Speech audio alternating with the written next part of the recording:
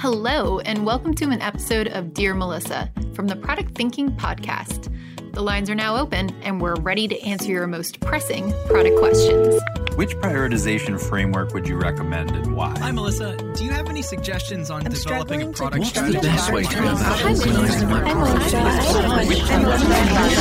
it? Whoa. That's a lot of questions. All right, let's dive in. Hello, everyone, and welcome to another episode of Dear Melissa. Today, we've got some really good questions, some around using data, some around what happens if you actually kill products, how do you spin that into something positive, and then other ones too about what if people don't quite understand product? What do we do there? So lots of really good questions. And I want to remind you that if you have questions for me as well, you can always submit them to dearmelissa.com. We'll always look through them every week, pick out some questions that have a common theme, and then I get to answer them for you right here so that everybody can hear. So let's dive into our first question. Hi, Melissa. I'm a senior product manager in a large e-commerce firm where it's common to have senior management layers in charge of product managers like me. Lately, I've been interacting with senior managers who have little to no background in product management. For example, they don't know about the product development lifecycle or agile, even though our tech teams follow it. As my organization grows, new senior product managers have joined internal employees who also lack product management expertise. These are teams owning a portfolio of products and an aggressive product roadmap. While I'm happy to take on a coaching role and mentor as much as I can, this all seems inefficient and potentially risky for our business and customers, as products do not meet expectations. My questions for you are, 1, have you come across these situations in your career? And 2, how would you recommend I bubble this up to my leadership without coming across as arrogant? Thanks in advance. Oh, have I come across this in my career? So many times. What you are describing is something I see a lot in larger enterprises. So what happens when companies go through a digital transformation, especially in large enterprises that were not software native, is that they decide to stand up this software team. And what they do is they take a lot of subject matter experts or roles that don't really exist in an agile world, let's say like a product manager or an analyst, and they turn them into product managers. I got to stop here for a second. I actually find this a little insulting too. Like what teams will do in these organizations, what companies will do in this organization is take senior leaders as well in a subject matter expertise function and say, okay, you could be a product management leader. You could be a VP of product. I see this everywhere. You are not alone, my friend. You are not alone. I work with a lot of these companies as well.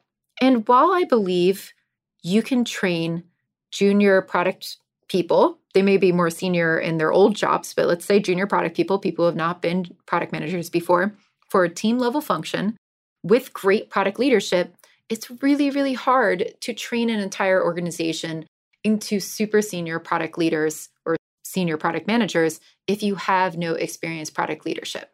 And this is where I think a lot of organizations get this wrong. So this happens everywhere. This is like systemic. I see it all over the place. And it is coming from a desire to not have to lay off a huge amount of people. And I get that. I think that's a really noble thing. It's also come from a desire that, oh my God, we would have to hire like 3,000 people to fill all these roles. That would be an insane undertaking. But I also think it stems from an issue of people not understanding that product management is a skill set. Like being product manager is not just being good at business. It's not just being good at project management. It's got its own skill set and there's this own mastery to this role. So when you hire good product managers or you bring good product managers into your organization, even if you're going to teach them like how to build a roadmap, how to interview a customer, how to do experiments, all those are pretty hard skills. And I believe you could teach a lot of people how to do that. Those soft skills matter just as much, though. Can you synthesize a bunch of data and then decide with a lot of ambiguity which way to go, right? We just did reflections in my MBA class, and a couple people who went through it said, I never realized that product management was basically taking in massive amounts of data, synthesizing it, and then operating under extreme ambiguity to figure out which way to go. Like, no, you will never have perfect data telling you go this way or that way. And it takes a certain type of person to be comfortable with that. Some people are just really not comfortable with that.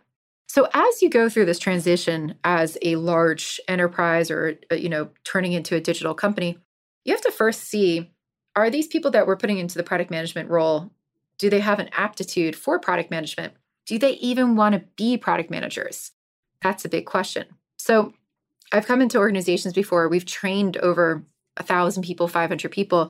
I've had a lot of product managers actually just opt out, say, no, I don't want to do this anymore. I didn't realize it was going to be like this. This is awful. So I don't want to be a product manager anymore. And I thought that was a great outcome because you don't want people in these roles doing something that they don't want to do.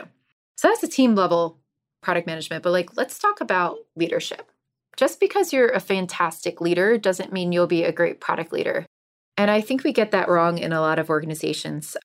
I see large enterprises spend a lot more training their teams, their team level product managers, and investing absolutely nothing in their leadership levels. And if you don't do that, you will fail. If you can't teach your product leaders how to be product managers or understand exactly what you pointed out in this question, right? Your product life cycles, agile, how to talk to customers, how to do customer discovery, how to make a good product roadmap, and how to set product strategy, your teams are not going to be able to do what they need to do. So that's a big issue. So yeah, I see this all the time. And how do you bubble that up to leadership without coming across as arrogant? It's going to be really, really hard. I think one of the tactics that you could do is start to ask leadership for the things that you need, right? You say, well, I need to be able to make a product roadmap. What's our strategy, right? What's our vision? Where are we going? Is this success? Here's some success metrics I came up with my product. Do you think that's success? What are our overall goals? Where is the business heading? Start to ask them the questions that you would expect them to fulfill. Should we sunset this product? If they're like, I don't know what sunset means, be like, well, when it comes to the end of its life cycle, I don't think it's going to be as great. We can migrate them over to these other products. Start talking to them about that. Because what that does is it starts a conversation about what they may or may not know. But if you're asking all these questions and your product leaders are not able to answer them, they'll start to look for answers. So that's something that I would look at. I would just ask them more for the things that you need to fill the gap rather than just being like, wow, you have no idea what you're doing. Nobody in product leadership does. Because as a senior product manager, that's above your pay grade, first of all. I wouldn't want to be in your shoes and trying to go bubble that up. That's why people bring me in at the C-suite level to go tell people they don't know what they're doing. I still get so much pushback even in my position. So I can't imagine doing that as an individual contributor and trying to bubble that up to leadership. But I do think you can start getting people to ask the right questions. And that's where I would start. I would say, what do we believe is going to be our vision? What do we think success looks like? What are our goals? Start asking for the information that you need. And when people realize that they can't effectively answer those questions, hopefully they're going to start looking around for answers and try to fill the gaps that they need to fill. Or management's going to look to bring in some other people who have good expertise in product management to help balance out your leadership team. So a little bit of a rant there about what enterprises do. But yeah, you're not alone. This happens everywhere. And there's only so many steps that you can take to fix it from your position. And I think you do have to ask yourself, do I want to work for a company like this, or do I want to move on? You also have a potential, though, of maybe becoming a leader in this situation if you know what you're doing. It sounds like you have experience. Can you start filling in some of the gaps and getting visibility with senior leadership to show them that you can do that? If you do it in a way that doesn't come off as arrogant, that's a good opportunity for you, right? Get to know your leaders. Help show that what you're doing is helping your leaders. Be like, oh, I built these product visions. I think this can help us in X, Y, and Z. Make them look good. They're going to want to promote you. So that's another way to actually play this as well, is by figuring out how you can navigate this politically, and maybe you yourself can become a product leader. That would be great. Did you know I have a course for product managers that you could take? It's called Product Institute. Over the past 7 years, I've been working with individuals, teams, and companies to upskill their product chops through my fully online school. We have an ever-growing list of courses to help you work through your current product dilemma. Visit productinstitute.com and learn to think like a great product manager. Use code THINKING to save $200 at checkout on our premier course, Product Management Foundations. All right, our next question. Dear Melissa, my organization struggles to use data effectively. Everyone agrees it's important to make decisions based on data, but actually getting the infrastructure and resources has been slow. We've got our app analytics coming in, but it's messy, and only a few less relevant metrics are automated. I have so many ideas on how data can supercharge the product function on everything from A/B testing to deciding where to focus our attention. But I failed to convince leadership to invest in the work needed to become a data-led organization. What are some ways to convey the importance of data to leadership, and what are some achievable milestones I could shoot for to prove to them the value of investing in data? Yours, Analytically Stunted.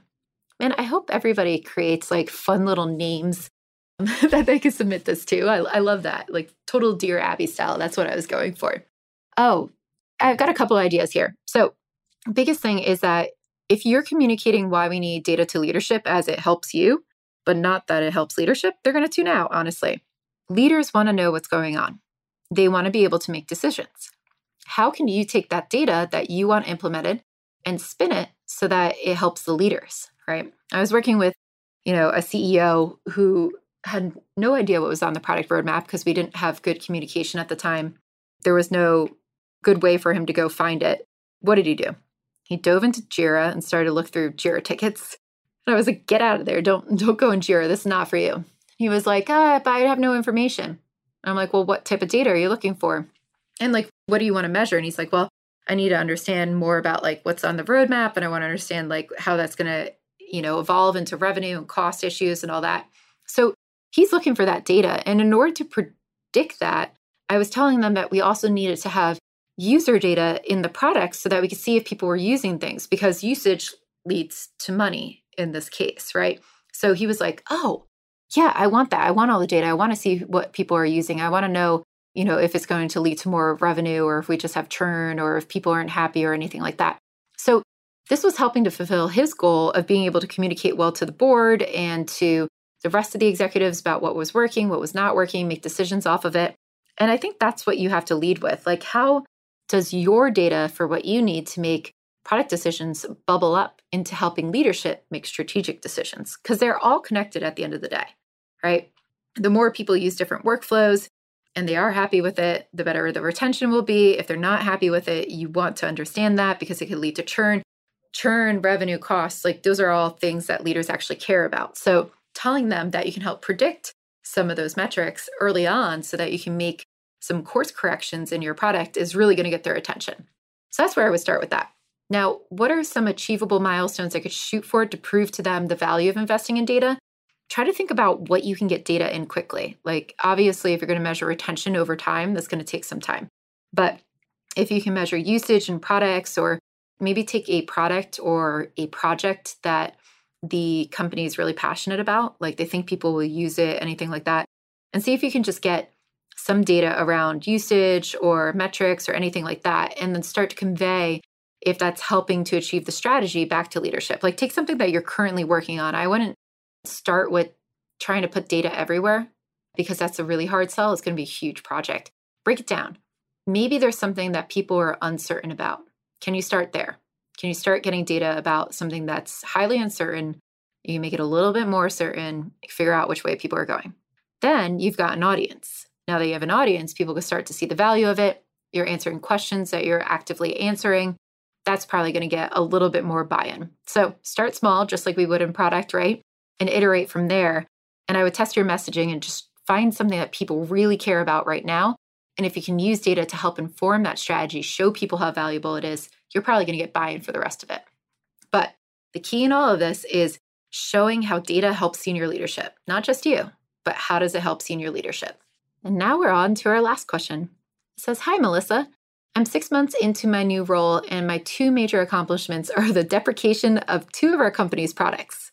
These products were costly and diverted our team's attention from real opportunities. But killing products isn't always perceived as a win to all. How can I reframe these decisions so that everyone can understand them? That's a fantastic question. I really like this one a lot. So if you think about killing products, they were costly, they diverted your team's attention. There's probably a cost associated with that. Like you just said, they were costly. How much money were you spending on that you just saved the company, right? I love talking in ways of saving companies money because they all get very excited about that. Winning in product is not just shipping new things. A lot of it's getting rid of the lack of focus. So can you start to quantify that? We killed these old products. They were diverting our attention. They were really costly and our customers weren't using them. So now we're simplifying it, We're making it easier to build on top of this code base. We're making it easier to market and message to our customers. Like all of that is a win. So I think a lot of this is about the attitude that you put on it too, right? Like if you think that it's not a win to all, everybody else is going to think that it's not a win to all. But you just told me, like you just saved money and you just helped focus people. So that's your story. By killing these products, we were able to save the company X, Y, and Z money. Also, now we're able to go over and focus on building these new products. Whereas, before we were going to get bogged down with all this old stuff that nobody cares about. So we got rid of it.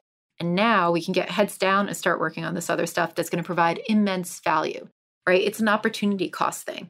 So how do you talk about like lowering your cost of delay, right? The money that would go into that. How do you talk about like saving money? How do you talk about where you can focus? How does it free you up to get into other opportunities? Also think about who's the audience you're talking to. What do they care about? If you're talking to other teams, how does it help out other teams? If you're talking to the CEO, how do you talk about how you could spend more time on better opportunities, more growth opportunities? Like all of this is about spinning it towards a specific audience as well. But I think this is a huge win. Congratulations on killing these products. It is a hard thing to do. A lot of companies don't want to kill products, but you did the right thing. And it sounds like your team's going to get to do a lot more fun stuff now. So that is really bright. So that reaches the end of our Dear Melissa for this week. Next week, we have Brian Buddha on our podcast, and I'm very excited. Brian and I are old friends. We worked at a couple companies together, and he's going to tell us all about how he helps transition companies who are not really product focused into building a product mindset. And I've seen him do this a bunch of times with teams, coming into teams that didn't really have product managers, leveling them up. The people that he has coached have gone on to be awesome directors of product and VPs of product. So he's going to share all of that secret sauce with us next week. So make sure that you subscribe to this podcast so that you get notified when that drops next Wednesday. And please submit all of your questions to dearmelissa.com. I can't wait to read them.